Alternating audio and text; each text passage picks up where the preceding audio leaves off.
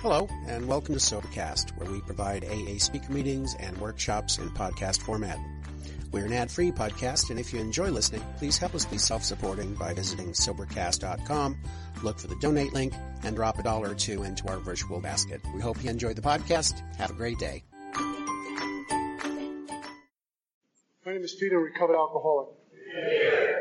Grateful to be alive and sober and part of the sacred place called Alcoholics Anonymous. And first things first, congratulate everyone who celebrated. And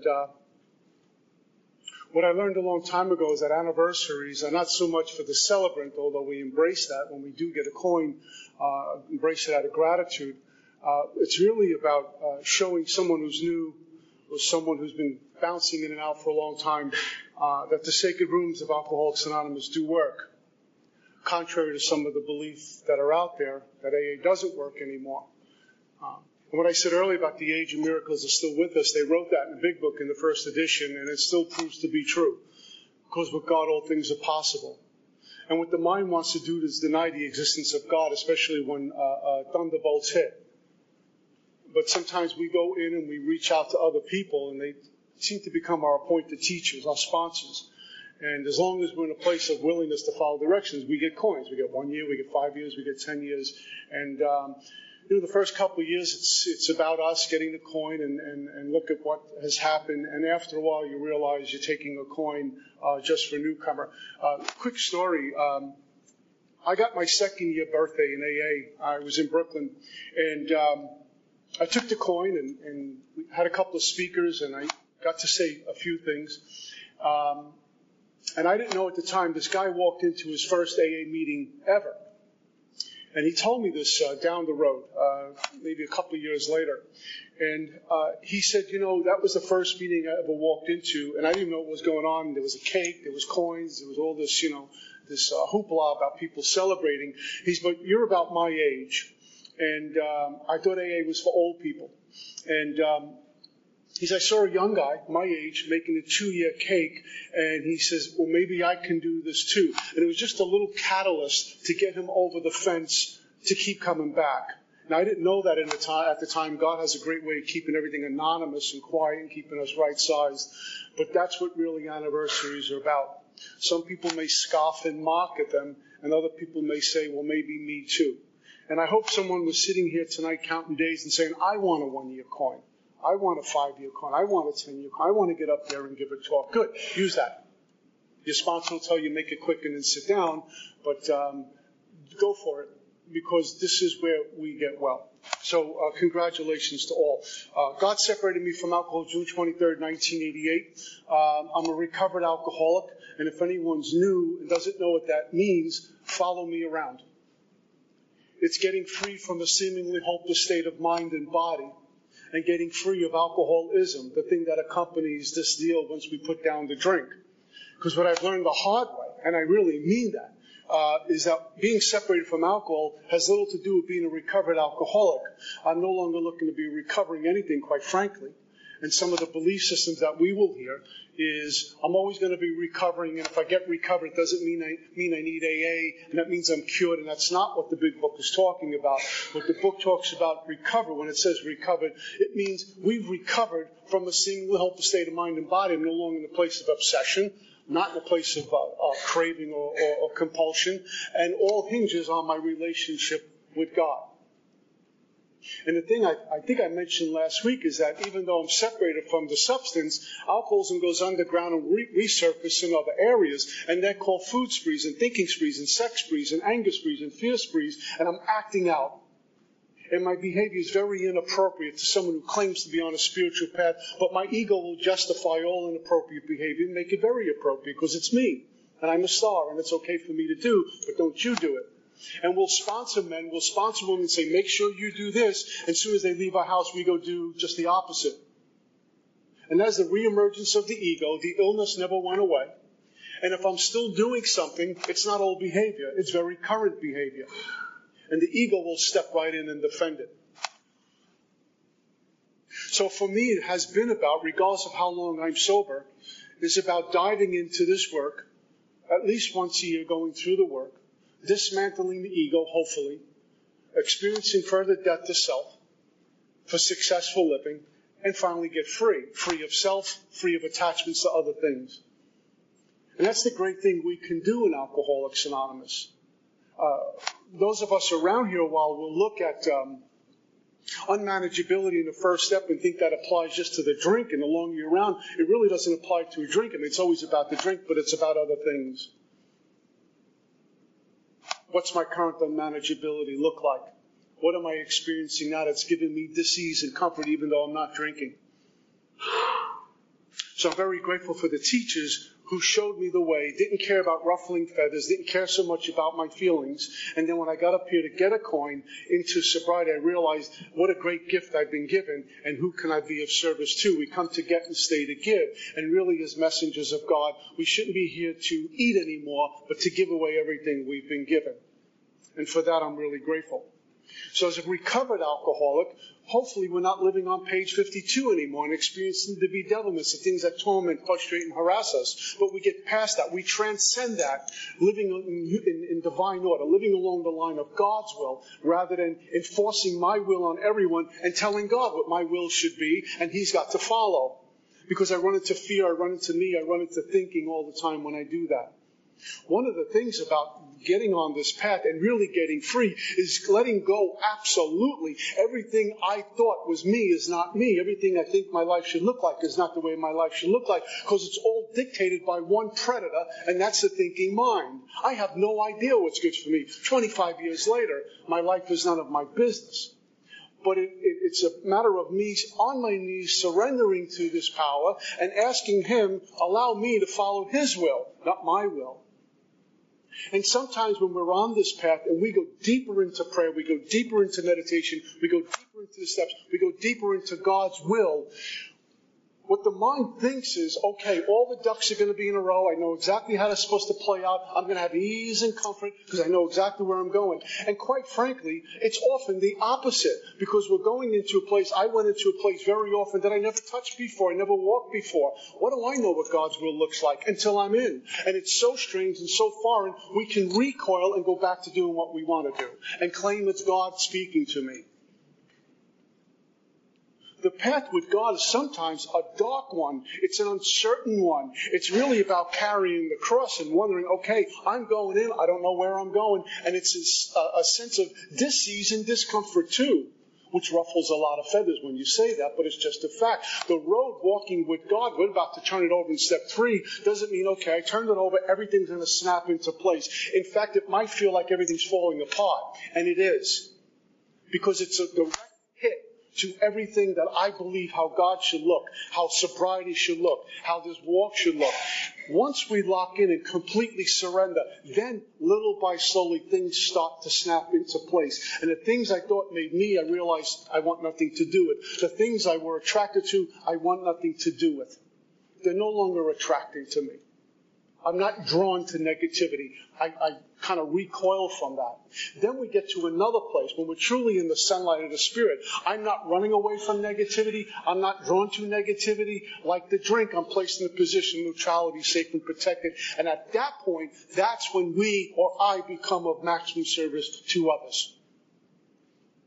Newcomers or people coming back have the street on them like I did. It's negative. It's out there talk. War stories, cutting and lying and all of that stuff. Well, if I'm recoiling from that, how could I sponsor you? If I'm drawn into that, I certainly have no right sponsoring you.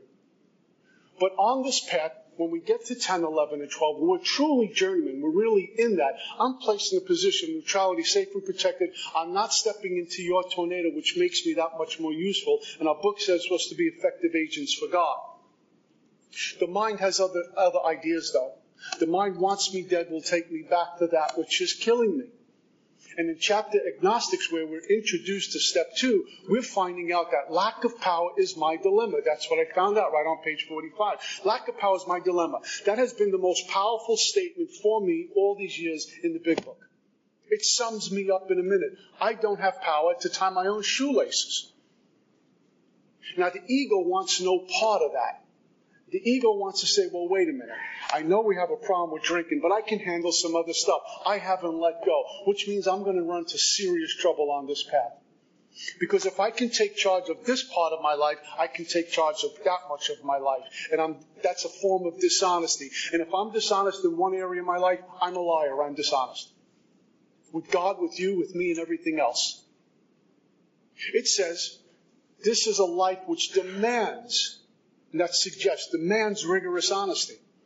Demands rigorous honesty. That's for everything. The mind has other ideas. Because who lives in the mind is this guy called the ego. He's got free room and board, a martini every time he wants one, a little lounge chair on the beach. He ain't leaving. And only through the power of God, when we get power, that we have no dilemma, that little by slowly this ego gets grinded into dust. And hopefully the byproduct of that is humility. Now, I stay away from guys or women who say, I'm a really humble person. That means they're not humble at all. But it's in our actions that humility will speak volumes, not what we say. And it is even false humility with the shucks kind of attitude. But it's just in our walk, in our deportment. And I can only get any kind of humility by having a relationship with God. What the mind wants to do is show me what my God should look like, which means my God believes everything I believe. So if I'm resentful at you, God says, yeah, I'd be resentful too if I was you. And it goes on, and my mind says, well, I think God wants me to drink just to experiment once more, and I will do ridiculous things like this. So the walk with God is sometimes very uncertain. There's a great quote from someone, and he says, we're going on a path we never walked before. And we're taking direction we never took before to experience a God we never experienced before. And the only way I'm going to be able to see the path is by the light that burns in my heart to find God. I don't know about you, but my experience has been, looking back on it now, there's always been a hunger and a thirst for something. It's inherent. It's in us. We all have like the God gene, but we get so far away from it. I was looking for God in the bottom of a bottle. I was looking for God in the back of dark alleyways. I was looking for God all over the place, trying to find some sort of ease and comfort and contentment, some sort of rightness or okayness inside. Why should I turn to the power? I will find it in a bottle. And it worked. It worked for a little while. It gave me ease and comfort. I felt power. I felt invincible. This is what I've been looking for, utopia. But it turns in its flight like a boomerang. Then I can't get off the pipe. I can't get away from the syringe. I can't get away from the bar. I can't get away from whatever I'm doing. And then there's no more God. It's horror. It's pain. It's hell. And then we get separated via detox, jail cell treatment, or just come in AA and shake, rattle, and enrolling in the chairs. But we're not much better. And one of the belief systems that we have to challenge as sponsors, telling a newcomer, being separated from the substance is one little piece. It's just a removal of the symptom. That was told to me, and I didn't like those words. I thought if I'm not drinking, I'm a winner. Liar. I can be more dangerous sober than drunk.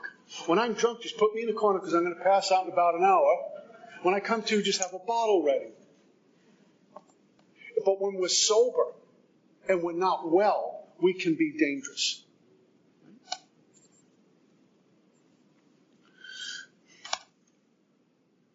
Coming to AA meetings has been my experience. Coming to AA meetings my first 6 months.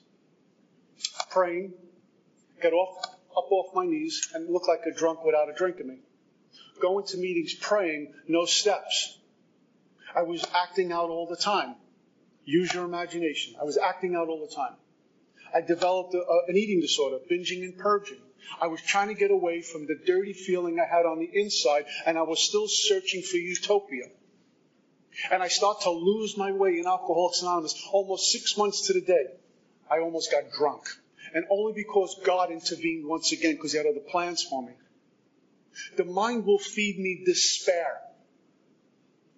And when I'm in a place of despair, it's an extreme form of me. It's an extreme form of self. And despair, what happens with that, my pride and ego will refuse to ask you for help.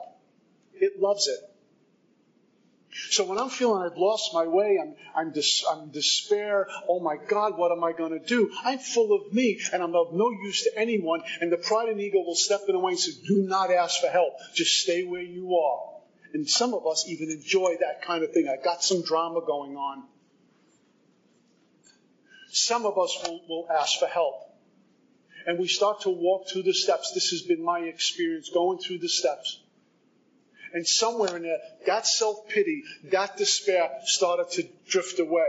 And what I felt was a purpose, and why God got me sober. A purpose in AA, a purpose in my life, some direction in my life. And little by slowly turned back to the same power that I cursed. I started to lose the idea of I need things to keep me happy. A man is rich not by the things he can buy, but the things he can live without. And through adversity, we will learn to live without things that we thought we needed. And as I start to wake up little by slowly, I start to see how all my needs are really wants dressed up. I don't need anything. I found I don't need anything in a spiritual life. I don't need anything on a spiritual life. Everything I need, God gave me the day I was born. Everything. And what I've done over the years was accumulate stuff that my mind and ego says we need to have, that people says you need to have. You need to have a bigger car. You need to have 2 big cars. You need to have a wife and a girlfriend. You need to have more money.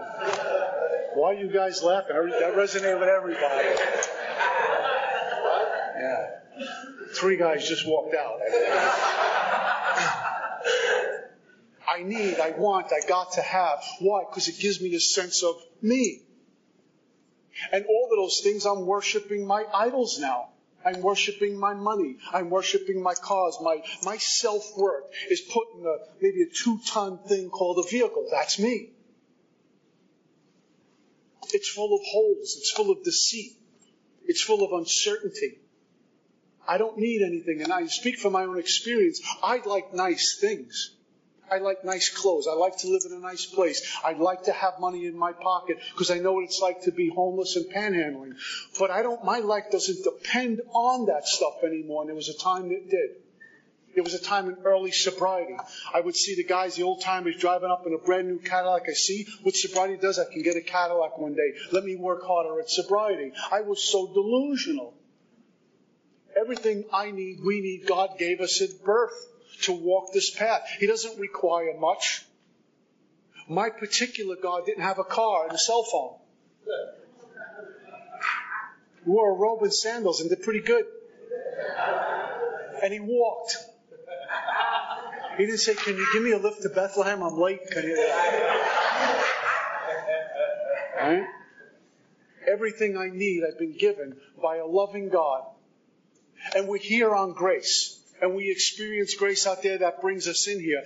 But there's a big difference between knowing I have God's grace and experience that power that gives me grace.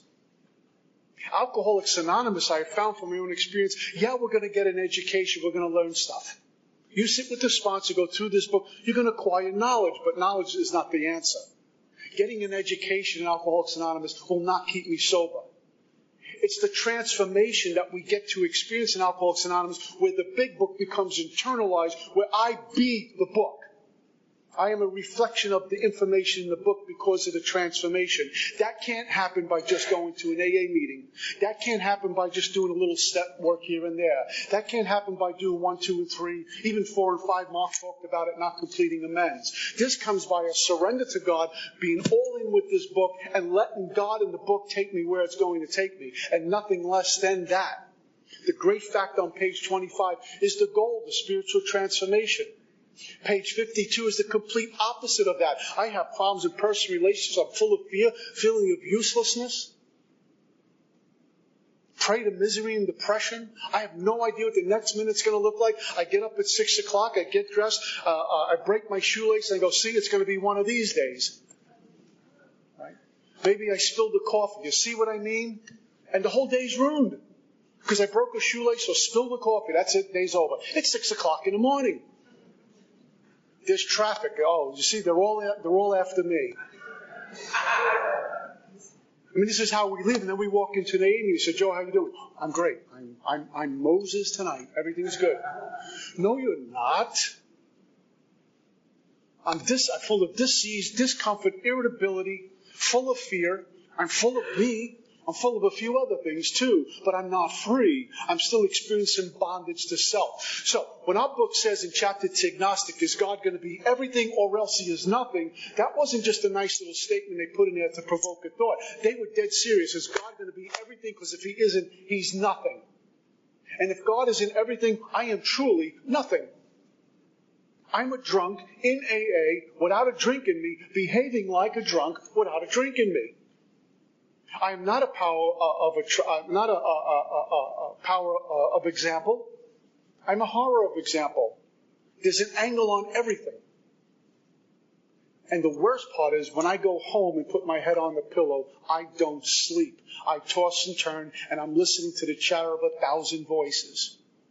Last week I talked about that image that we present for other people, and we got the image that we present to the voice in the head that no matter what we do, we're not right. Do you ever go buy maybe a new outfit?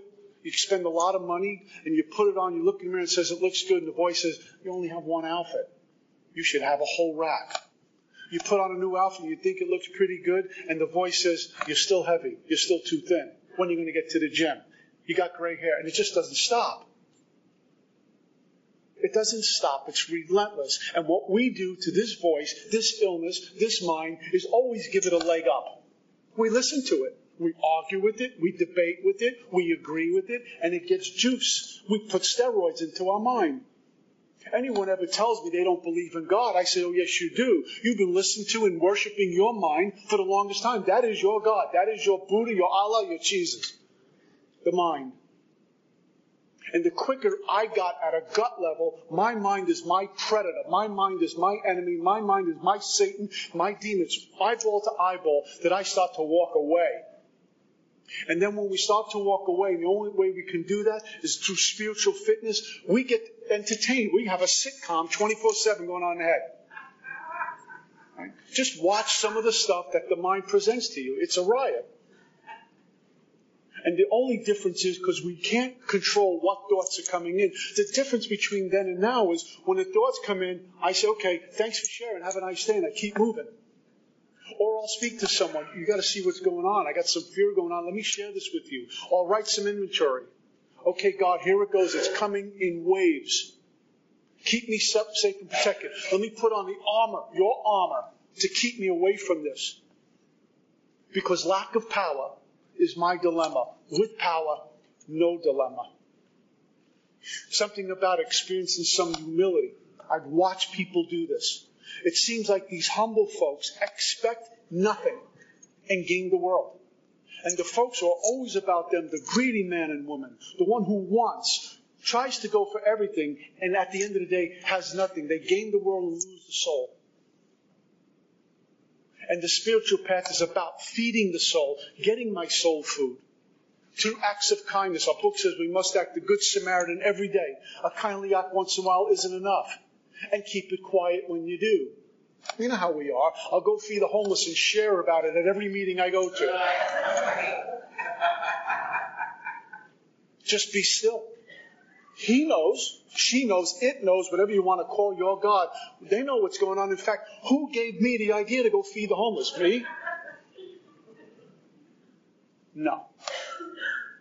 And all the good things that come to me, I give credit to my Creator. And all the screw-ups, I will take the hit for. Because that's me in action. And when we fall short, when I fall short now, all I'm doing is looking at my brokenness and how I would really operate out there without this power. Constantly screwing up, constantly in fear, always having to say I'm sorry because I insist on running the show. It's my own brokenness. Our book says we will outgrow fear based on my relationship with God. So my book promises me that I'll outgrow fear. My question is this: why am I sitting in an AA meeting still gripped in fear? And fear is always pointing to the future. Fear is never now. Fear is never in the past. It's always when this happens. A minute from now, an hour from now, a year from now. Why do I sit in fear in a meeting of Alcoholics Anonymous when I have God and 12 steps in the big book?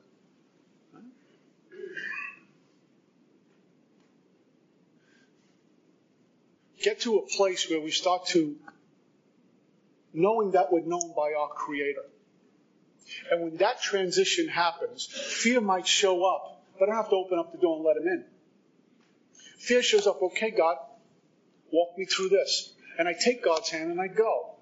And I remember I walk with my Creator. The breath going through me is my God breathing through me. The breath going through you is your God breathing through you. Now the ego doesn't want to hear this. The ego says, oh, come on, that's a little out there. No, it is not. Because I didn't plug into a 9-volt battery this morning, get a heartbeat, and start breathing. And some of the things that happen to us on this path, which we really can't explain adequately with words, we don't even know how to begin to explain some of the God stories that we have, but they make absolutely no sense like God does to a thinking mind. It frustrates the mind, it frustrates the ego, but we know it happens. And experientially, can we talk about what it's like living in the sunlight of the Spirit as a member of Alcoholics Anonymous? Or is that something we haven't gotten there yet? If we're sober 90 days, how come? If we're sober 60 days, how come? You read our history, these guys will get lit up in a week. But we hang around Alcoholics Anonymous and we work on this thing called 90 meetings in 90 days. Don't get me started. When we have the big book of Alcoholics Anonymous, which is a guaranteed route from me to get to God. And then I find out there was no proximity between me and God anyway. There is no proximity between us and God. The mind creates a distance. The mind creates proximity. It's closer to me than my own breath. All I need to do is get things out of the way. The process of recovery is removal, never addition. It's subtraction, never addition. The more I lose, the more God I have. The more I get, the less God I got. And if I'm full of me, I'm worshiping me and not God. So we look at the 12 steps on the front end, and if we're new, I did the same thing. It's about the drink. Got to get away from the drink, and that's good. That's a catalyst to move me through. But what about those of us who've been around here a little while? Like I said, it's always about the drink, but we got some life situations. We got stuff going on, and the deeper we go, we uncover more. We have financial insecurity, relationship insecurity, me insecurity, everything. You read the headlines now, any minute you're waiting for the world to go boom. Everyone hates each other. Everyone's killing each other. I'm right, you're right, he's wrong. I mean, it's bizarre. How do I navigate through this? Simple. It's a narrow road and a very narrow gate that I have to walk. Most people, even in AA, and allow me to just get on a soapbox here, are going to walk on a really wide road and pass through a really wide gate because it's simple. It's easy. I have instant gratification and the hangover next day, and I'll just get back on a horse and do it again because I'm full of dis-ease and discomfort. And this path says, let go of everything and walk a very narrow road to a very narrow gate if you really want to experience utopia here and now. I'm guaranteed it when I move from here. But what about now? How am I going to navigate now? And the only one who's going to give me that ability is my God, which is Alcoholics Anonymous in a nutshell, about taking people like us, the broken toys, the lost children, back to God, where we can never do the ordinary things, but we somehow accomplish extraordinary things. My life makes absolutely no sense. What I do for a living, my position at my job, the money I make, the friends that are around me, they just came into my life. I didn't try to buddy up to no one. My friend Art just showed up. That's a whole God story. He's so close to me. He's like a brother to me. It makes no sense.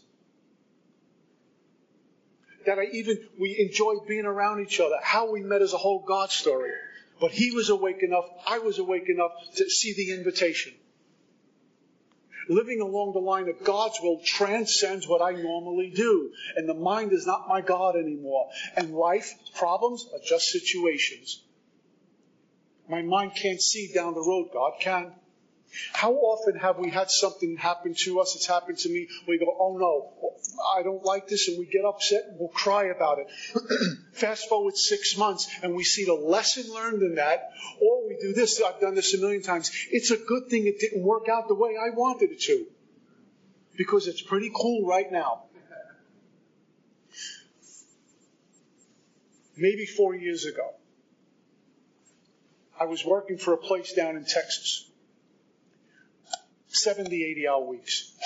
7 days a week. Pretty much built the place from the inside. Filled the place just on my name. They didn't get one referral other than my name. 40 beds, 30 with my name. Referrals by me. Developed the curriculum, did everything. Working nonstop. I was living the dream. I was doing what I love to do for a living and getting paid for it. Well, greed and other agendas got in the owner's way, and they got rid of me like I was a bad habit. They just kicked me out the door. And I remember sitting down by the Jersey Shore, sitting outside of a little diner on like a park bench. And I remember sitting there going, I'm back on a park bench. And I'm weeping. And people are walking by saying, what's wrong with this guy? Tears are rolling down my cheeks because I don't know what I'm going to do. Who's going to hire me at my age to do what I do? Where am I going to get a job? And I says, you've left me again. I can't make this pass because I can't do this. This is way too painful. I have huge financial insecurity, jobs insecurity. I don't know where I'm going. And I was upset. And I got upset with God. And I tried to bargain with God. And I called my sponsor. And we did some step work. And I remembered my life was none of my business. And it was letting go once again. He was one of my many lents. Are you going to trust me or not? Are you going to let go or still try to steer with one hand? You need to let go. And that was scary as hell. And that's where I learned when we say in AA, the leap of faith, there is no such thing as a leap of faith. Leap of faith because I'm scared to death that I'm going to fall. That's why it feels like a leap of faith. God's given me the elements to move, the catalyst in me to move. He's in the middle of the walk and He's on the other side. There is no leap of faith. It's just a change. Am I going to trust God? So I'm out of work. I have a little bit of money saved, but that's running out quick. What do? About 2 months later, I get a call from my friend Art. How about coming down to Florida and do what you do? And it seemed like overnight we put the key in the door, and now I live in Florida. And God knew for the longest time I've been looking to move to Florida since I'm a kid. I love Florida. I love the beach. I love the warm weather. It's pretty. I couldn't deal with the Northeast anymore. It's kind of, I'm from the Northeast. How you doing? Why? You writing a book? What do you want to know? You know? I just said hello. Marion came to Jersey with me for the first time, right? She said, I'm going downstairs into the lobby. She said, why? She said, I want to hear New Jersey people talk. So fast forward, and here I am working where I love to work, living where I love to live. My point is, we can't see the future. Are we going to trust God or not? And now that it's all said and done, I realize that the shutting of the doors for me in Texas was God's blessing. It was a great thing. How much longer at my age can I work 60, 70, 80 hours a week? I would have died on the job, and I was not happy after a while living in this little one-horse town in Texas with drug cartels all over the place. God says, enough. Put you in Florida. And I look back and says, I'm glad I made that decision to move to Florida.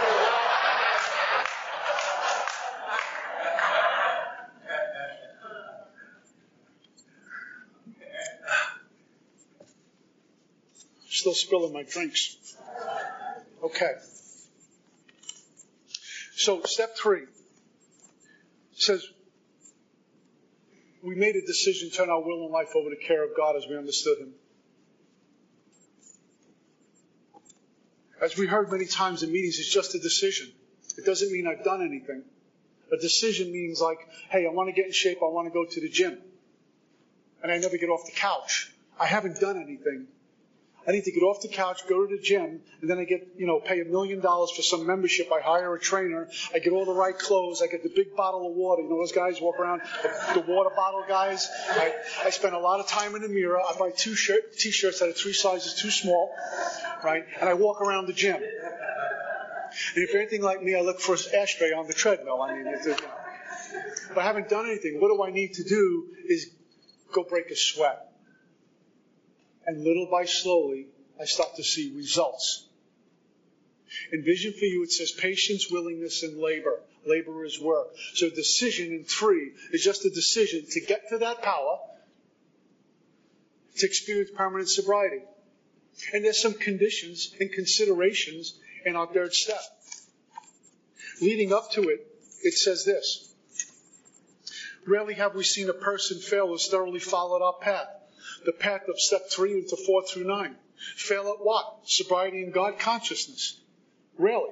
Now, the myth is that Bill wanted to change that word to never. That's not true. Bill didn't want to say never because that would set us up for a lot of controversy. Because people do fail. People do get drunk. It says those who do not recover, our people cannot or will not completely give themselves to a simple program. Am I in a place of completely giving myself to this? Completely means completely. Means completely. What they're doing is setting me up to take step 3, to turn my thinking and my actions over to a God that I don't even know yet. What an order.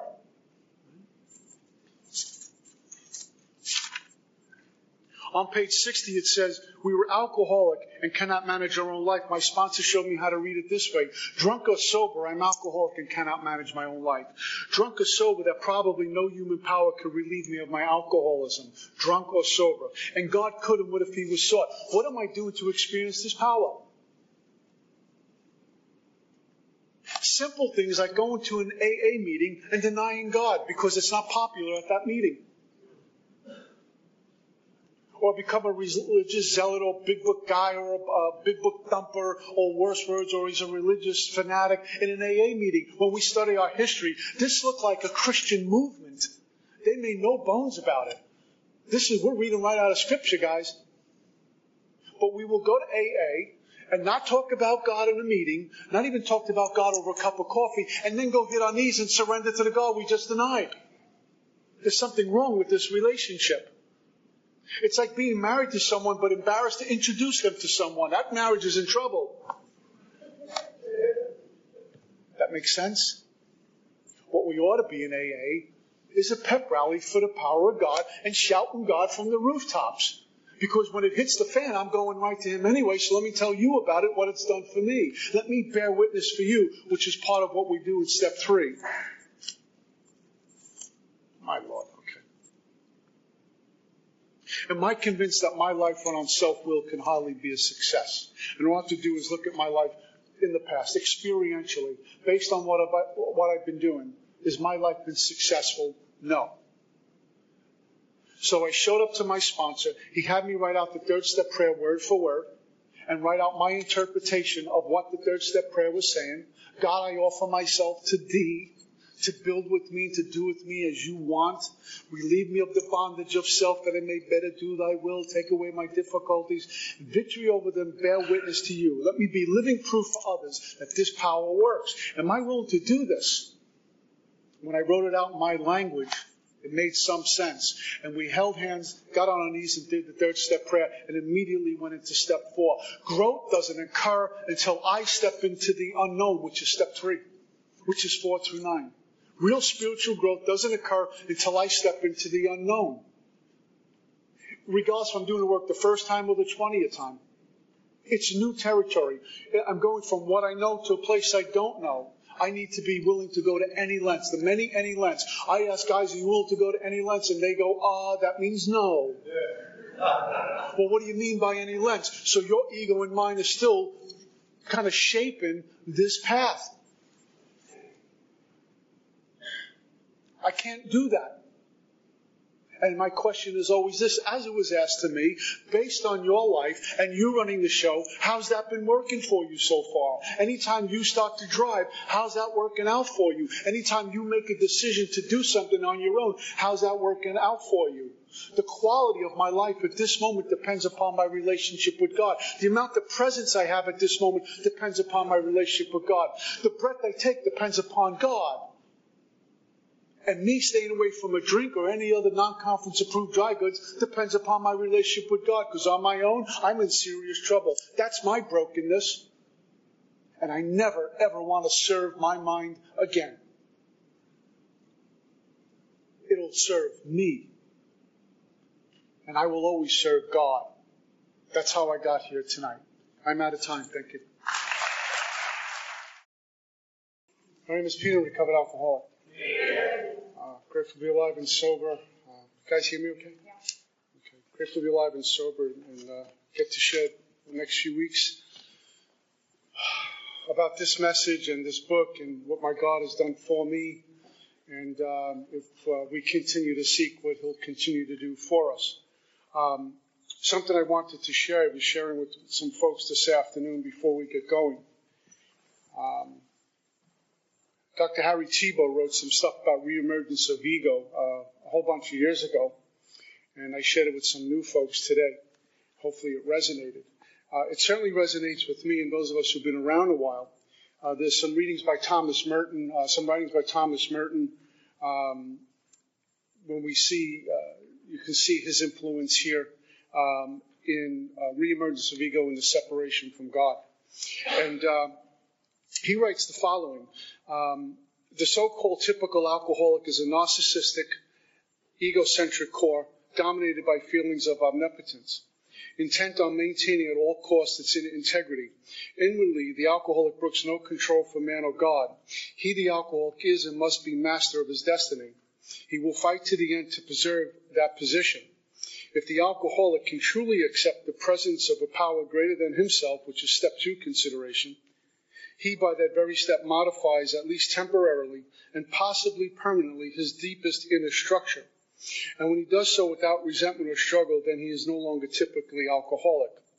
And the strange thing is that if the alcoholic can sustain that inner feeling of acceptance, he can and will remain sober for the rest of his life, which challenges and flies right in the face of hanging in there, do it a day at a time.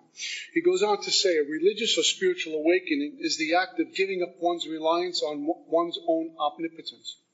The defined individuality no longer defies but accepts help, guidance, and control from the outside.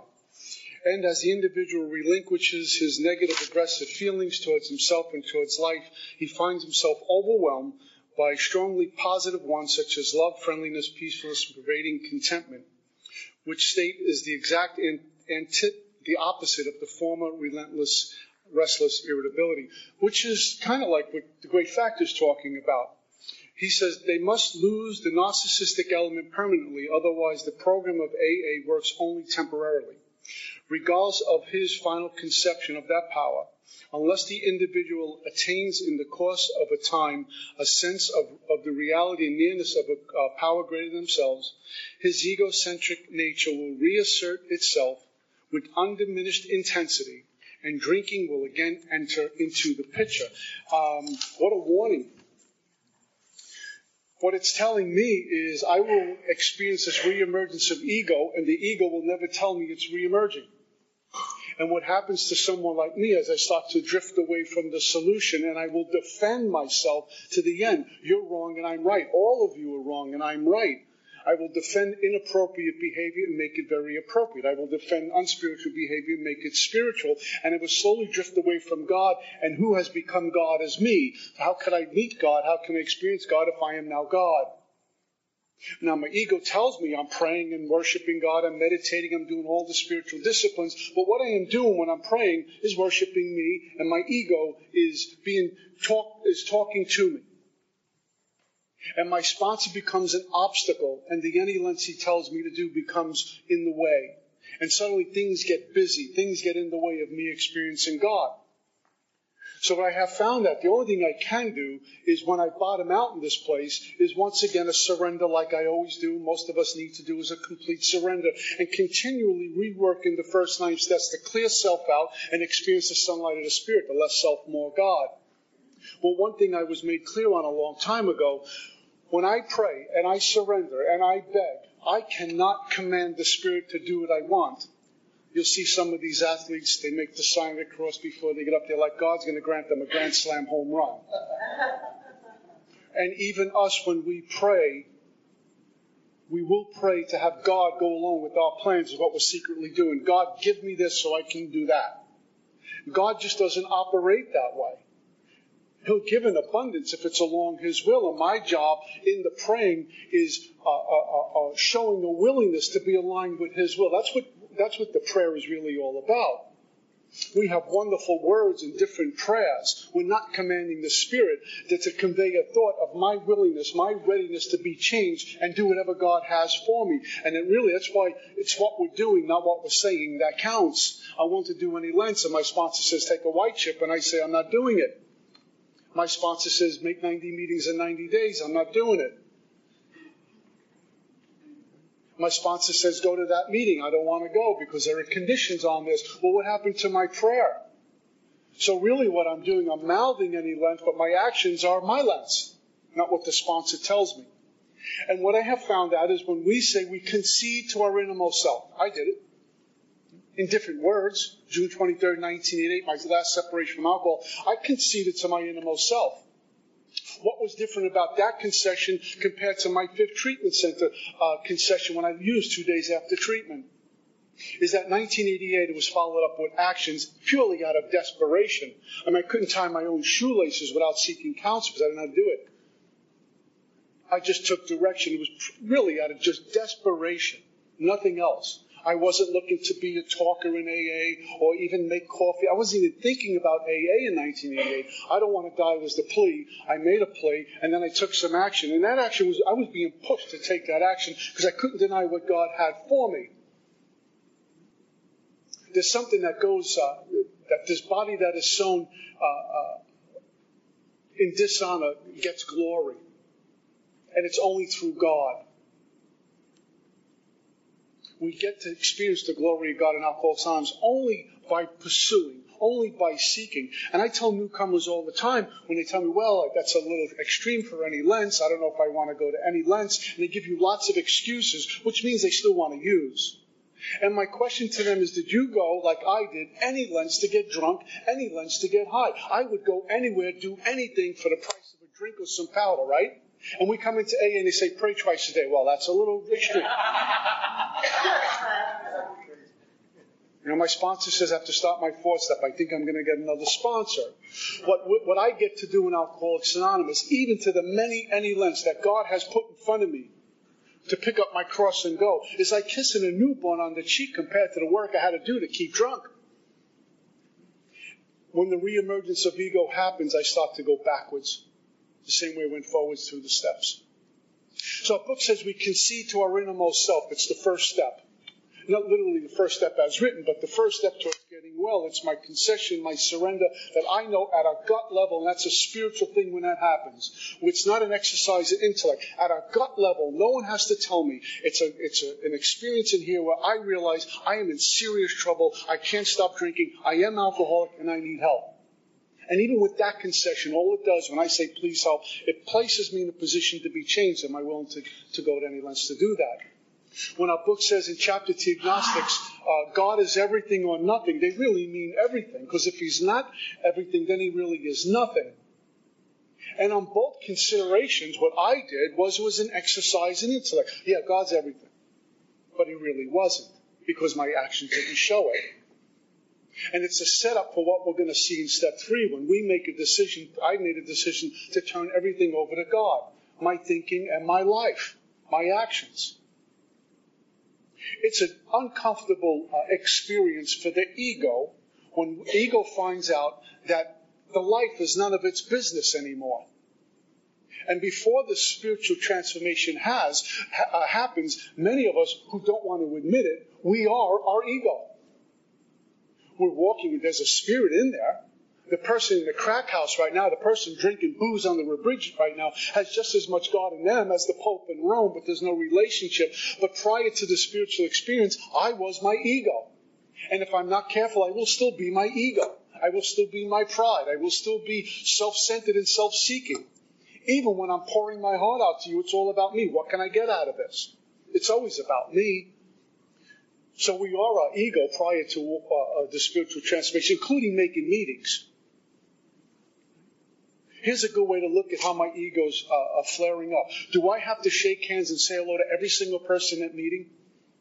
Or can I just sit down and be still? Or if I don't say hello, they won't like me. They think I'm not going to go and say hello. I got to say hello, I got to say hello, I got to say hello, I got to say hello. I mean, I don't like you, I'm going to still say hello to you because I want everyone to go, wow, you're a great guy. What a spiritual giant. He said hello to everybody. And I go out with me and my ego into the car and go home. And then I put my head on the pillow and something's really wrong. Because I haven't done anything to get my soul food.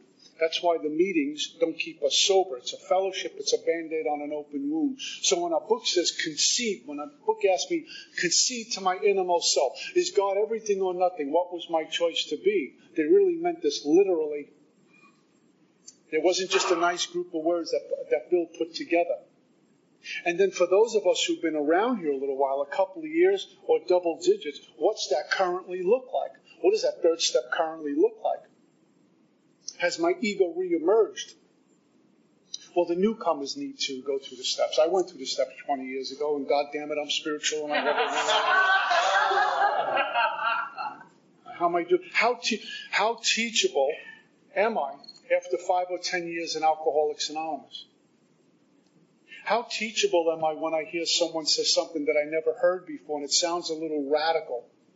How teachable am I when the sponsor sits me down and says, we're going to try the steps a different way out of the big book, just to trick the ego? How teachable when I go into a big book meeting, the speaker just talks about everything but the big book. Do I shut him or her down in my head? I'm not listening to this. That's all ego. How am I telling you how you have to believe in you, how you have to believe in how you must go through the steps because I think it's the only way to go? It's all ego. And the neat thing about one of the byproducts of experiencing this power is a spirit of ease and comfort with everything. Doesn't mean I'm going to roll over. I will challenge till the cows come home. And I get really excited about this. But coming from a place of ease and comfort is different than some folks who have this big book and become very, very angry at AA because they're not doing what they're supposed to be doing. It's all ego, which has to be dismantled and grinded into dust at some point during this process. And by me just attending meetings, it's not going to work. I'll get a quick fix for now and I'll feel really good. But what happens when I go home? Because that's really where it counts, not in an AA meeting. How am I doing when I'm out there? On a line in Publix, on 95 in traffic, tending to my children, spending time with my loved ones. How am I really doing then? Am I rigorously honest in all my affairs? Am I a man of my word? Or do I cut corners and lie? So the way I went through the steps, I can quickly go backwards through the steps as the ego starts to reemerge. I will endorse all of that. I'll start the steps next week. I'm going to go to this big book. I'll start the steps next week. I never left a little bit of a liquor in a drink, in a glass, till next week. Right? You drink now. Forget about tomorrow. We're drinking now. Drink it all now. We'll go out and steal to get money to continue drinking. But right now, we are drinking. And what we tend to do, some of us do, in AAs, I will get it tomorrow. I'll start now. I'll finish next week. I'm going on vacation. I'll finish my fourth step when I get back. I'm going to hear these things. It's bizarre. And then we die. So I, concede to my innermost self. I take a look at my powerlessness, my lack of power, choice, control, my unmanageability with the drink, and my current unmanageability sober in Alcoholics Anonymous. And if the real unmanageability is not having an idea what the day is going to look like when the drink says go drink, and I go drink and I can't stop it. And I won't even have the ability to run to my home group to say, I want a drink, please help me, because I'll probably get drunk on the way to my home group. That's how I drink. No human power could relieve me of my alcoholism. That's not only the drink, it's alcoholism, the stuff that accompanies alcoholism. My selfish, self-centered, self-seeking ways, my pride and my ego, all of it. Because we know just removing the drink doesn't mean I'm much better. When I got into AA in 1988, after 90 days, I was not sponsorship material. I was still sick, untreated alcoholic. How I got here tonight is truly a miracle. I should have been drunk 50 times already in early recovery. But it was grace. And there was a reason why he kept me sober, so I can do what I do now, I guess. But I found there's a big difference between having God's grace, which we're just given, and experience that power, which gives me grace. Big difference. And I can only get that by clearing out self in 1 through 9. Well, what lengths am I willing to go to? Step 1 told me I'm drinking and there's no way out. I will drink. At some point, I will drink. I have new kids in front of me all day long at work. And I totally get it. You're in your 20s. There's nothing stopping you in your 20s. Not an old guy like me saying, get spiritual at 21. You're looking to rip up the town still. There's a way I might be able to cheat a little bit. And they all get drunk. They all get drunk, or they all go get high. And some of them die. That's alcoholism. I mean, it's possible, and me included, that some of us in this room might die of alcoholism. There's no guarantee because I'm coming to Monday night 12-step that I'm going to be sober tomorrow. I don't know if I'm going to be alive tomorrow. This is it right now. My sponsors always tell me, Peter, what are you doing about the dash? I had no idea what he meant. What are you doing about the dash? I said, Mark, what does that mean? He said, when you go to a cemetery and there's a headstone, the plot, there's the day God brought you here, and the day God takes you home, right in the middle is a 2-inch dash. What are you doing about the dash? Because that's all you got. Life is a vapor. Gone, here and gone. And we spend years getting drunk, trying to control and regulate. We spend years in resentments. We spend years in defects of character. We spend years bouncing in and out of Alcoholics Anonymous. And in most means, you got the 12 and 12. The medicine is there, but we don't eat. God prepares a banquet for every meeting I go into, and many of us go home hungry. As long as we're shaking hands and running for some sort of office in here, we're good. The truth will find me every time. I don't have to find the truth. The truth will find me. I'm an alcoholic. The guy on page 21. I will drink. And it won't be a day necessarily where it looks like a really bad day. I'll win Powerball, and the thought will say, now we can really drink. We don't need God anymore. I got just enough money not to need God. But I will drink. So what am I doing while I'm in here? To stay away not only from the first drink, but to experience this power called God. Because when we're in that place, what we do get to experience a day at a time is permanent sobriety. Which means everyone in this room will never drink again, never drug again. Everyone in this room, whether you got one day or a whole bunch of years, everyone in this room is guaranteed permanent sobriety. And when I say sobriety, we're talking about life that's joyous, happy, and free. Everyone in this room.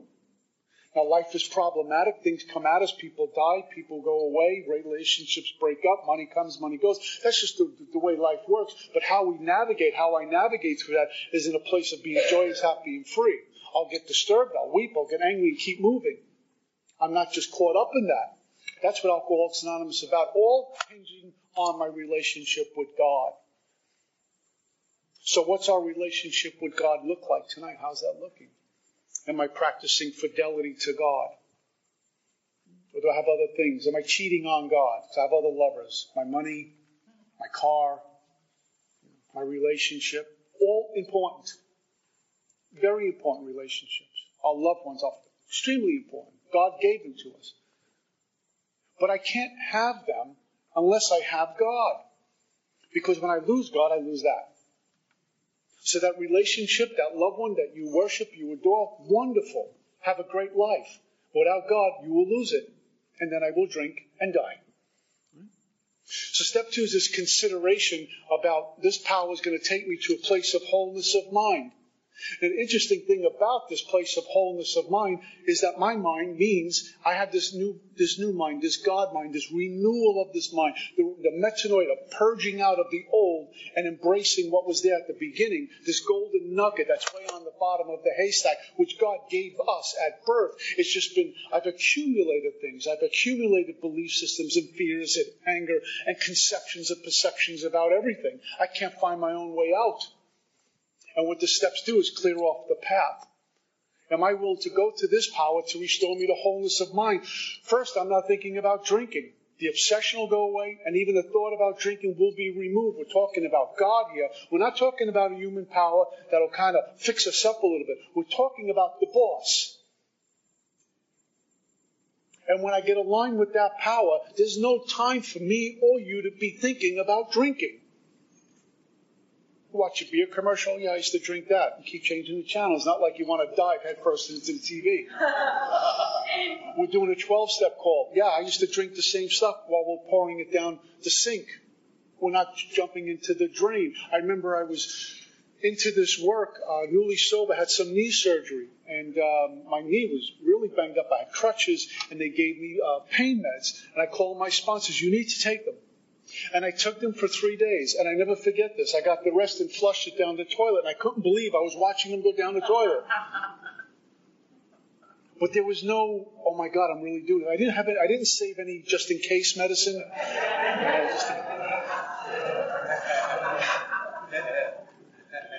The old just in case medicine. I didn't do that. And I was so happy. I mean, I remember going to an afternoon meeting and says, I don't believe what I just did. Not like I don't believe what I just did. I don't believe what I just did. This is so cool. It's called freedom. Wholeness of mind.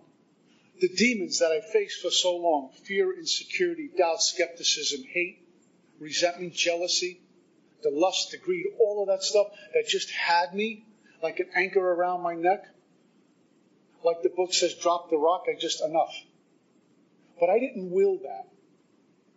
That dropping of the rock, that enough came from a place of desperation once more. It was a surrender. I'll do anything to be free of this. And there was some action I had to take. And then one day I wake up and I'm saying, these demons aren't on me anymore. A day at a time. Because I'm not cured of alcoholism. What I have is daily reprieve. And that hinges on my relationship with God. And step 3 was my decision. Page 62 talks about selfishness, self-centered, is the root of my troubles. I'm driven by 100 forms of fear. I will die from 1,000 cuts, never one shot. I will die from 1,000 cuts. No inventory, don't call the sponsor, cut back on meetings, cut back on sponsoring people, a little dishonesty here, a little dishonesty there, a little bit more dishonesty there, mismanage my money, not practicing real fidelity in my relationship, and it goes on and on and on. I just bleed out. I went, how did I get drunk? I've been going to meetings. Would die from 1,000 cuts. Am I willing, when my sponsor says, am I willing to go to any lengths? Any lengths is any lengths, and it's not on my terms. That was made clear to me back in 1988, 89 with my teachers. Your life is none of your business. I didn't even get to the 3rd step yet. And every time I did the 3rd step, holding hands on my knees, every one of my sponsors says, your life is none of your business. I understood it the 5th and 10th time through the work. The first time it seemed like what a radical proposal. But it had to be better than the way I was living, because how I lived was awful. Drunk or sober. Drunk or sober, an alcoholic cannot manage my own life. And no human power is going to relieve me of this alcoholism. Drunk or sober. The ego wants to tell me, well, you're going to meetings, just speak a little bit. You have to still write inventory. You know how many folks I speak to with double digits, when they hear me writing inventory, they say, you still write inventory? Well, excuse me for breathing. I'm sorry. So I make a decision in 3 to get there. And the bottom of page 62 talks about, this is the how and why of it. We had to quit playing God. Why? It doesn't work. And I got to see, as I start step 4, how I have been playing God in every area of my life, my entire life. Expectations, secretly demanding that people do what I want. The relationships, she better do this. She better say, I love you on cue, in a certain inflection too. I never forget sponsoring this young fella. And he came to a home group. I was living in Staten Island. And he looked like he was dying. I said, what happened? He was in this relationship the week before. He was joyous, happy, and free because he met Mrs. Wright. Everything was cool. So what happened? And he was sharing some intimate details. And, we didn't make love last night. She's leaving me. As you made love to her 6 nights in a row, the poor girl's tired. What's the problem? What the problem is, because it's all about me. And you're not doing exactly what I want on cue. This is how I operate. This is how this young fellow is operating. We play God in every... I assign God a role to play. Right? God loves me, so I'm going to hit the Powerball. He loves you, but loves me a little bit more. So when I get my ticket in there, he's going to give me power. Then I get pissed off when I don't hit. Right? We assign God a role, we assign people a role, we assign everyone a role, and I have a role to play as well. And I'm always in collision with everyone. The interesting thing it talks about on page 62, I go from all about me and all my self-reliance instead of God-reliance, all my self-centeredness instead of God-centeredness. Go to page 63. We didn't even get to step 4 yet. And they talk about the transition, the transformation that's going to happen to us at some point or immediately upon the third step is that I will be less and less thinking about me and more thinking about you and what I can contribute to life. How I can serve God better. In one page, it's the third step promise. It is the third step. And what we're able to do is recite this third step prayer with the sponsor, hopefully. And if we miss a few words, it's okay. Because what I have found out, it's the intent at which I hit that prayer with. And again, I'm not commanding the Spirit, but I'm showing my willingness and displaying my willingness to be changed right now. I stand ready. And if it means I'm going to work in the Salvation Army for just a few bucks a year, and that's going to be my life, if I'm right with God, it'll be paradise. No conditions on this. This is God's deal. Now, the first time I went to the work, I didn't get all of that. But I kept chopping wood and carrying wood. I get it now. In fact, I get it more now, sober a few years, than I did at the beginning. And the more dependence, the more reliance I need upon this power called God. And I think my actions, for the most part, show that. I'm seeking. I'm serving, and I'm seeking. And very often, it's not about me. I'm not perfect. Sometimes it is about me, but very often it is not. And that's why my life's pretty much an open book. You walk with me. You tell me. I have no problem with people walking with me to see how I walk this walk. And that's not being boastful. That's just, if I didn't say that, it'd be false humility, huh? So the third step was about me turning everything over to God, and I don't stay there. And sometimes I hear folks say, work a really good third step, hang out in the third step, get a good third step, read the third step every day. If that's what floats your boat, that's great. It's not what the big book says. It is not what the big book says. It's not what I say. What the big book says is, next, we launch out in the course of vigorous action. So I do the third step prayer with you now, and in 5 minutes, you're starting your fourth step. Unless you have a notepad and pen, you're going to start immediately. There is no time to wait, because as I keep turning it over to God, and if I don't, the illness is right behind me looking to pull me back. I'm being pursued. So I better get right with God right away, because the illness doesn't care how long we're sober. The illness doesn't care I go to lots of meetings. It's looking to pull me in. And what this thing will do is throw up roadblocks. It seems like a priest once told me, the closer, in a sense, because there really is no proximity with God, but the closer I'm getting to God, this thing breathes even louder and screams even more to pull me down. It doesn't want me right with God. It doesn't want me in an AA meeting. It doesn't want me doing this work. So it will create roadblocks, all in the mind. And we'll justify some things as to why I'm not doing step 4. Well, I had a long day today. I need to make dinner. I need to watch the Academy Awards. This is important, right? Something. I need to do something other than get my soul food. Now, I was talking to Jimmy and Maribeth. I always tell this story about my first fourth step.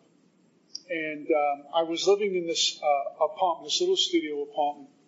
I had come from the gutter, literally in the street, and I had this little studio apartment. And I had what was a bookshelf. I turned it into a desk because I had nothing. So I used this little bookshelf, my first fourth step, as a desk. And I had a little lamp on it, and I began writing my fourth step. I'm sober 25 years and change. So this thing is old. And I didn't know Jimmy and Maribeth have it in storage. I'm going to have it shipped to my apartment as soon as I can. I thought it was gone to the universe.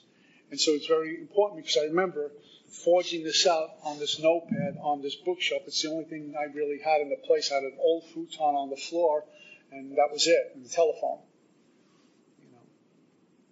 It's really interesting about this. The first time I did the fourth step, really out of desperation that I was doing, because now I was clear, I don't want to go back to drinking anymore. I will do anything. And if this is all I own for the rest of my life, I'm okay because I'm not using. And I'm really trying to do right during the day. I'm showing up for work every day. I'm calling my dad regularly rather than him trying to find me. I'm sending letters home to my family that I love them, and just, in the middle of the month, no holiday to do that. And I'm really trying. I'm attending meetings, and I really want to get well. And God gave me the power to do it. It's interesting when we're doing God's will, how right we feel with that. And when we're not, how sick we feel and the emotional hangover we get the next day. And there I was. I would sit down with my big book, and I have my notepad and pen. There were my instructions. And I remember making prayer and creating this master list of names. All the people I was resentful at. His mom, dad, my brothers, grandparents, friends. I went back to God. The book says we went back through our lives. Nothing counted but thoroughness and honesty. Now, I can't be thorough like that. I can't be honest like that. I can be a little bit honest. I can be a little bit thorough. But we're talking about going all the way in. Here's our third step. There's no amen after the third step prayer because it's a movement. 3, God, take me by the hand. We're going in. And when we're done in 7, we close up with the amen. Now we go out and fix. So God's taken me into into the hood of my life. And we all have our stuff. The things that we don't want to see the light of day, the things we don't want to remember, the things we just tuck away. If I don't think about it, it won't live. It grows in the dark. And God puts a floodlight on all of it. What I'm being moved to say is really important, especially if you never did a 4th step. Things will come to the surface that you thought you forgot. Even going through the steps a whole bunch of times. Things will come to the surface that are going to make us uncomfortable. It's not me who's bringing it to the table. It's not you who's bringing it to the table to write. It's God revealing to us what needs to be revealed. We said, God, get me free. Everything is yours. He said, okay, here it is. Here's what's in the way. It totally contradicts what the ego wants, what the self wants. And I got to see how I've been living with the ego. I am the ego. I am this false self, not the self God created. I am this puppet. Whatever the ego says, I did. And God's saying, we're going to shut this down now. We need to get free. Because you told me in step 3, I'm taking over. And God really thinks you mean it. So I create this master list.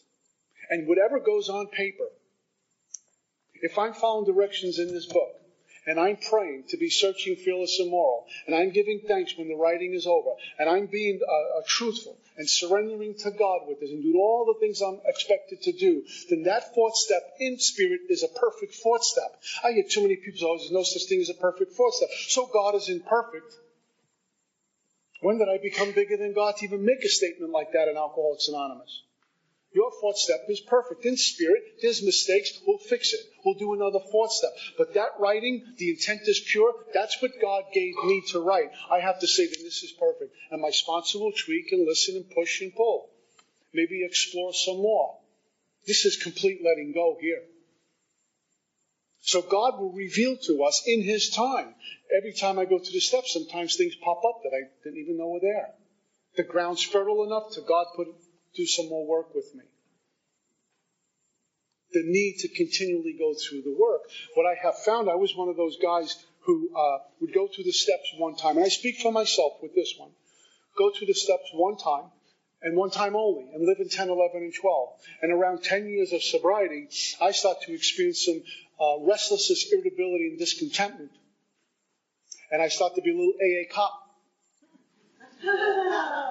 People would talk about the big book, and I'd analyze instead of listening. Reemergence of ego.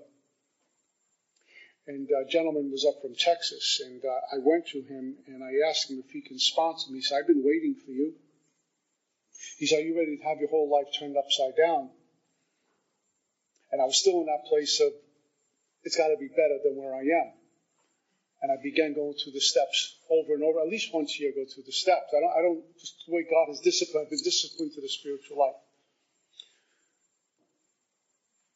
So 1 through 9 into 10, 11, and 12. But some folks will go through the steps one time and one time only. And if I'm defending that, if I'm fighting off people who continually rework the steps, it's my ego flourishing again. Oh, you don't go through the steps more than once. I don't want to hear about it. Why are you getting so defensive? Because it's become a threat. It's become a threat to my ego. And I spoke to this gentleman named Paul Martin, who's my great grand sponsor. He was sponsored by Dr. Bob. Spoke to him a few years ago. I had a handful of phone calls with him. He was out of Chicago. And I asked him this question about going through the steps over and over again. And he said firsthand what happened, because he was one of the first, the spearheads of going through the work over and over again. He says, what the book doesn't tell us, those stories in the back of those early members, what happened to a lot of us, he said, after about 5 years of sobriety, we start to visit page 52 a little too often. We were looking for some sedative, some medication, because we were nervous. We were full of anxiety. We had some fear going on. And we were doing all of this, but there was something going on we couldn't locate. Some ran to psychiatrists, and some got drunk, and so on.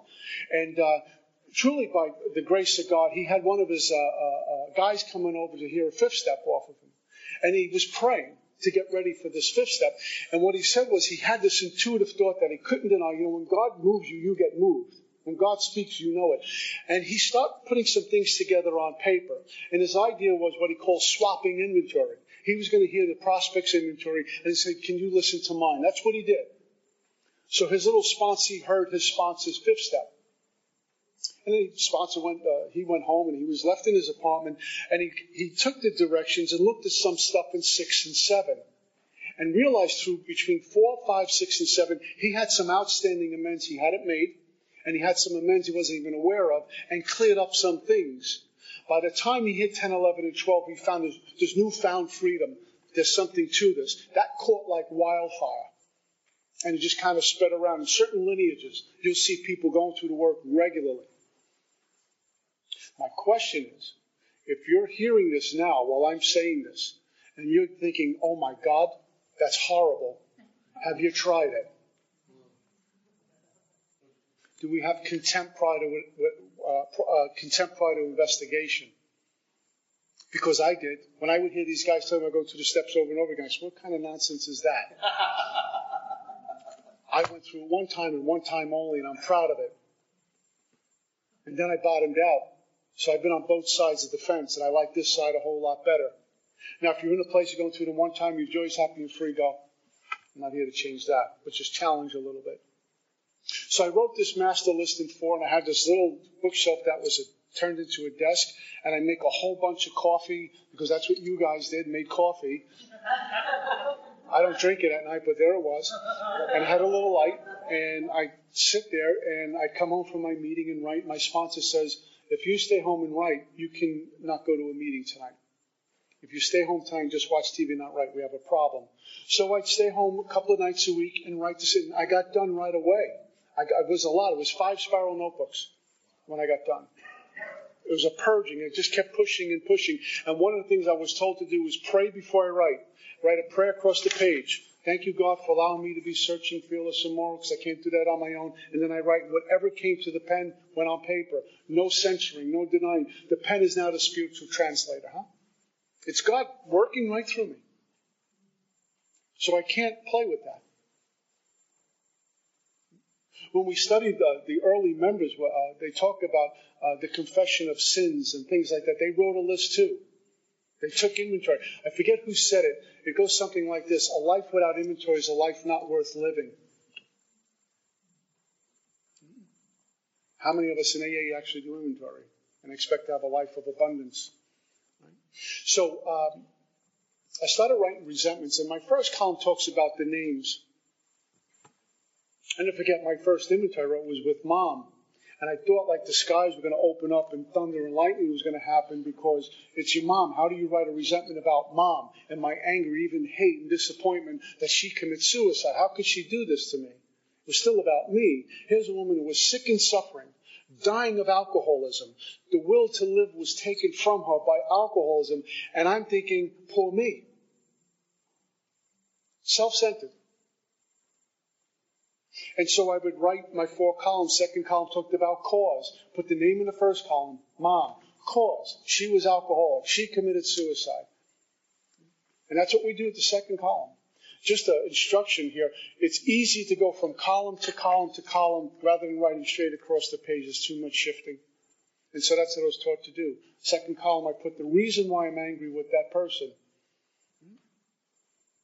It came to the third column, which is very interesting because I didn't know this the first time writing. I was just following directions. Third column is explained to me, go for it.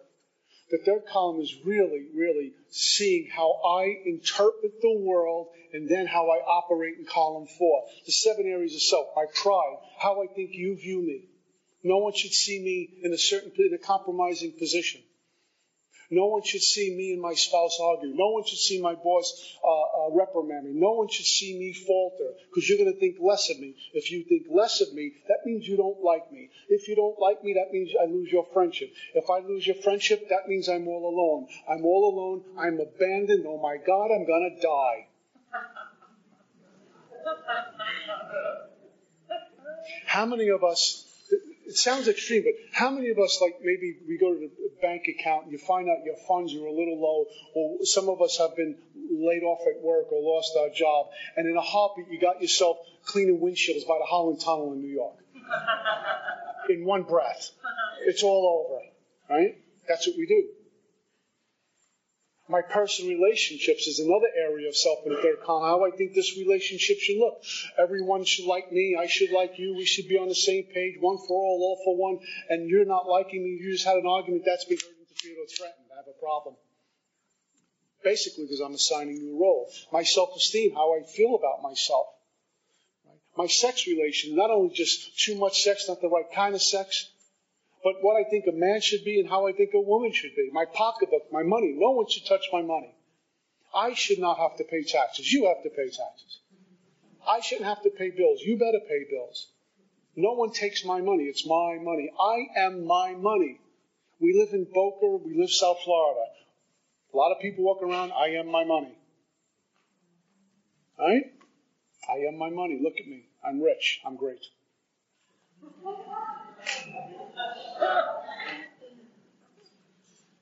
What happens when the money goes? Because it's on loan from God anyway. It's not my money. My sponsor told me a long time, it's not your money. It's not even your job. It's not even your relation. It's not even your house. God says, here, go play. Be a steward of my stuff. How am I doing with that? My emotional security, what I need to be okay. What I need from you to be okay. And this is the real tip-off to my attachments to external conditions. I need you to do certain things and say certain things, and then my ambition, what I want. Here's the trickster. The first 3 columns turn out to be, even though they really happened and they're in black and white, the first 3 columns turn out to be one big lie that my mind has played on me. I get to see my fake, my perceptions and conceptions, my illusion and delusion about everything. I've been living with me and my ego. That's why these things have happened to me. This is why I become angry. My expectations on other people. If I was in the sunlight of the Spirit, none of this stuff would affect me. I wouldn't be hurt, interfered, or threatened. And what my 4th column reveals to me is what I do because of my feeling hurt, threatened, interfered in the 3rd column. I become selfish, dishonest, self-seeking, and frightened. I say certain things. I do certain things. I interpret certain things. You go to Coin Night, Anniversary Night, Academy Awards, right?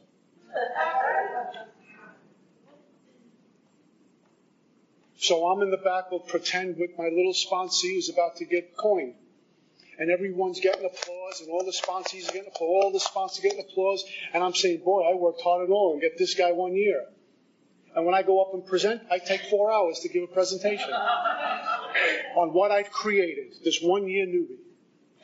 While I'm sitting there, my self-centeredness is saying, what am I going to do about this? I know I'm going to wow them. I'm going to show them all the work we did. My self-seeking was when I actually go do it. The plotting and the doing. And that is the first truth that I got to see in step 4. I got to see me in action. That's the first truth. And those are the things that need to be changed. And I did a fear inventory. I got to see my fears and what I do in the face of fear. What I do in the face of fear is control even more. I need to control. I will run away to control. I will be on you to control. But what do I do in the face of fear? Is all self-reliance, not God-reliance. And my book says, promises me we will outgrow fear based on my relationship with God. Huh? We're not talking about fear where, God forbid, the building's burning down. You say, oh my God, pull the alarm box, let's get out of here. It's fear when I'm sitting on my couch and no one's around. I'm driving in my car or perhaps sitting in an AA meeting and I got the chatter of 1,000 voices telling me what I'm like, who I should see, where I should be, how much money I should have, and I'm gripped in fear. Oh my God. My voice tells me I'm a loser. I will never amount to anything. And I get gripped in fear. I can't live with that guy anymore. It'll kill me. It'll take me back to a drink. The fear of what people think of, how I sound, how I dress, what I drive, where I live, how much money I make. And then the voice in the head that tells me, no matter what I do, you're still a bum, you're still a loser, you're still a dope fiend. And you get gripped in fear. Oh my God. My sponsor used to joke around and he used to do this. I need a job, I need a job, I need a job. Then he gets interviewed. Oh my God, I got an interview. Oh my God, an interview. It's always fear. And then I did the sex inventory. Interesting, when I went to share my fifth step, my first one, when it came to sex inventory, I couldn't even read my own handwriting. It was all squibbly writing. Why? Because there was so much shame and guilt behind it. Real men don't do this. Real men don't feel this way. Real men are loyal. Real men practice fidelity. I had none of it. How am I going to share this with another guy? Compromising positions. Oh my God. Am I going to do this? I don't want to share this. Fear. I'm out. But it was one of my many lengths. And when I sat down with my sponsor, we did the whole thing and we came to sex inventory. He says, okay, what are you afraid to tell me? First question. What are you afraid to tell me? In fact, my second sponsor did the same thing. What are you afraid to tell me? I said, I'll tell you anything. No, I wasn't.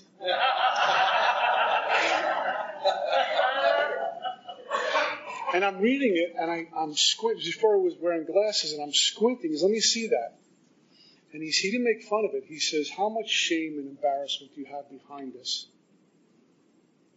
I said, well, I'm embarrassed to talk about this stuff to another man. He says, we're going to stop. He says, I want you to go home and write inventory on being shameful and embarrassed about your sex inventory. Put it in a fear inventory. And I came back the next day, shared it, and we began. And one of the things he did for me in the fifth step, I'm getting ahead of myself, was he shared some awkward moments that he experienced. His lack of fidelity, his disloyalty, his verbal and physical abuse, and the things that happened to him, etc. He anteed up first because he knew how important this was, that he pulled me ashore. So he kind of anteed up. I took a deep breath and off I went. And he never judged it. He just listened. He kind of guided me through that. I found that I wasn't that different. I wasn't that unique. And more important, I wasn't dirty. I was just broken. It's what I became. The things I did. Under the influence or just untreated. That's what we do. This is what I'm capable of doing. Here it is on paper in my fourth step. And what God will do is erase all of it. And we'll start clean on His terms, not my terms. In fact, doing 4 and 5 is really a demonstration of me willing to live on God's terms, not my terms, because on my terms, no one has to know this stuff. I feel good. I got a tan. Went to the gym. Always looking for the external to get right rather than the internal. So I finished the sex inventory, and over the years, I will tell you, my teachers have taken the book and switched up some questions to what they call trick the ego, because the ego knows sex inventory is coming, the ego knows fear inventory is coming. So they kind of play with the questions and expand it a little bit, open up the third column, different techniques, different influences out of the book, so the ego doesn't write the inventory. I remember there was a gentleman, he's passed on, this guy from California, Joe H. He says, let me hear what you wrote. So I had everything in front of me, and I'm ready to share with Joe H. some of my fourth step over the phone. He's going to say, great, you're Moses, good job. And he laughed. And he says, your ego's all over that. And he had me do this, which was just wonderful. Every resentment I had, he told me write the opposite. Every fear I had, he told me write the opposite. And this inventory became like this. But boy, did I get free. I remember going through the work, maybe it was the 5th or 6th time through the work, and I'm sitting down to write, and I'm thinking, I probably have about 5 names, 10 names to write. Never forget it, 79 names showed up. Because the ego wasn't writing it. The names just kept, popping up. Now, for those of us who go through the work more than one time, what I have experienced is this. I might write about mom, the first inventory, first fourth step. second, third, fourth, fifth. There's nothing wrong with that. There's more needs to be revealed. Certain things are not reconciled yet. So just keep writing. Let the pen be the spiritual translator. Keep writing. And I got done with this fourth step, and there was a sense of accomplishment. It was difficult at times, but it was a sense of accomplishment. I will share this. Between ages 8 and 10, I had this relative, I'll call him a relative, who did inappropriate things with me. And I'm writing about this guy, and it came to the fourth column, and it says, where was I at fault? Where was I selfish, dishonest, self-seeking, and frightened? Where was I selfish, dishonest, self-seeking? I was 8. This guy should have been locked up. And I can feel myself getting agitated and angry. And I start to relive it. My eyes were watering. I was starting to become teary and angry at the same time. And so I closed the book, and I was really annoyed. And I called my sponsor. And the first person I spoke to was his girlfriend. And she was an Al-Anon black belt. And bless her heart. And she kind of took me down off the ledge. And my sponsor, his name was Tony, he got on the phone, and we talked a bit. And he shared some things that he went through. And he says, let me ask you a question, where you're at fault. He said, I'll never forget, he says, how long have you been hating this man? I said, Tony, I despise him. If I can get him alone now, I'd probably beat him up. I'm an adult, I'm not a little kid.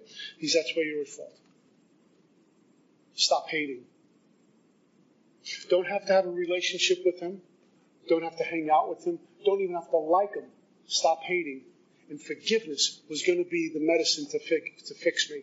Forgiveness. Forgiveness doesn't mean we're friends now. It just means I'm off the hook. And somewhere in there, I might let you be instead of cursing you to hell for the rest of my life. Because as long as I'm doing that, I'm going with you. I got on a plane to Montana. He's coming with me. Forgiveness heals. They've done some studies on this with forgiveness. Something happens within me that heals me in forgiveness. And he says, all you have to do is pray for the willingness to forgive, because you're not there to forgive him yet. You're not in that place yet. Pray for the willingness to forgive this man. Forgive them, for they know not what they do. He did it.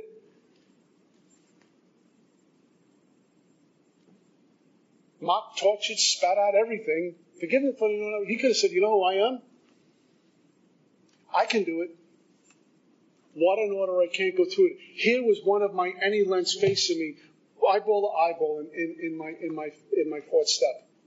One of the biggest any lens I came into right at the get-go. Sex inventory, writing this stuff down, resentment inventory. How am I going to do this? But I did it. And we shared about it. And it wasn't so bad. I found out I wasn't dirty. It wasn't my fault. Everything's okay. I'm safe and protected. It was one of those things. And I will tell you this. I've seen this person at a few events. And I was waiting to get angry. You know, come on, God, give me some anger here. This is good. Give me a reason. He was way on the other side, and I was over on this side. And I saw him. I didn't feel dirty. I didn't have a movement in me to go punch him in the mouth or say, you know what you did? I didn't do anything. I couldn't care. I couldn't care. I was whole again. I was complete. I had dignity and integrity now. And I knew no one could ever do that to me again. My walk is different. And I didn't think much about that feeling. I never forget that. I wasn't saying, wow, I must be really on a spiritual path. There was no thought of that. It was just, I don't care. I didn't realize how free I had gotten. Just out of the mercy of God. Where I had dishonor, I now have glory. That's what we get in Alcoholics Anonymous. What was old dies, and we get what's new, God. Die to the old to experience the new. It's in any lens that we have to go to, though. So at the beginning, step 4 seems really difficult. It isn't. It's new. That's why it seems difficult, and we're on a path we never experienced before, but it's one of the any lens. And when we speak to folks in AA who've done 4 through 9, as the book says, into 10, 11, and 12, they are different people from the inside out. And when that transformation happens, because AA, we will learn a lot of things, but it's not about getting an education, but it's experiencing God, the transformation. When that happens, you're talking to a new person. Some of us don't even look the same after going through this path and living this path. Everything has changed. Perceptions and conceptions about everything has been changed. And really, if you think about it, we go home. We're going back to what God gave us at the beginning. I call it change, but really, we're looking through the eyes of a child, like we're supposed to be around God, like children around God, in awe of God, the abundance of God. Just having a cup of coffee in the backyard is like I'm having a cup of coffee in my backyard. Oh my God, this is spectacular. That's being like a child with God. That's what happens to us. The contempt, the poison, the anger, the resentments. There's no time for that anymore. It's been removed. And all I have to do is continue to get soul food and grow with that. Like I said, it's like kissing a newborn on the cheek compared to the work we used to do. That's all I got. Peace.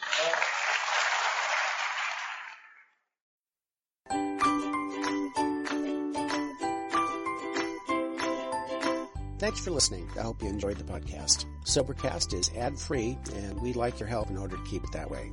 So if you'd like to help us be self-supporting by pledging $1 or $2 a month, visit Sobercast.com and look for the donate links. Thank you very much.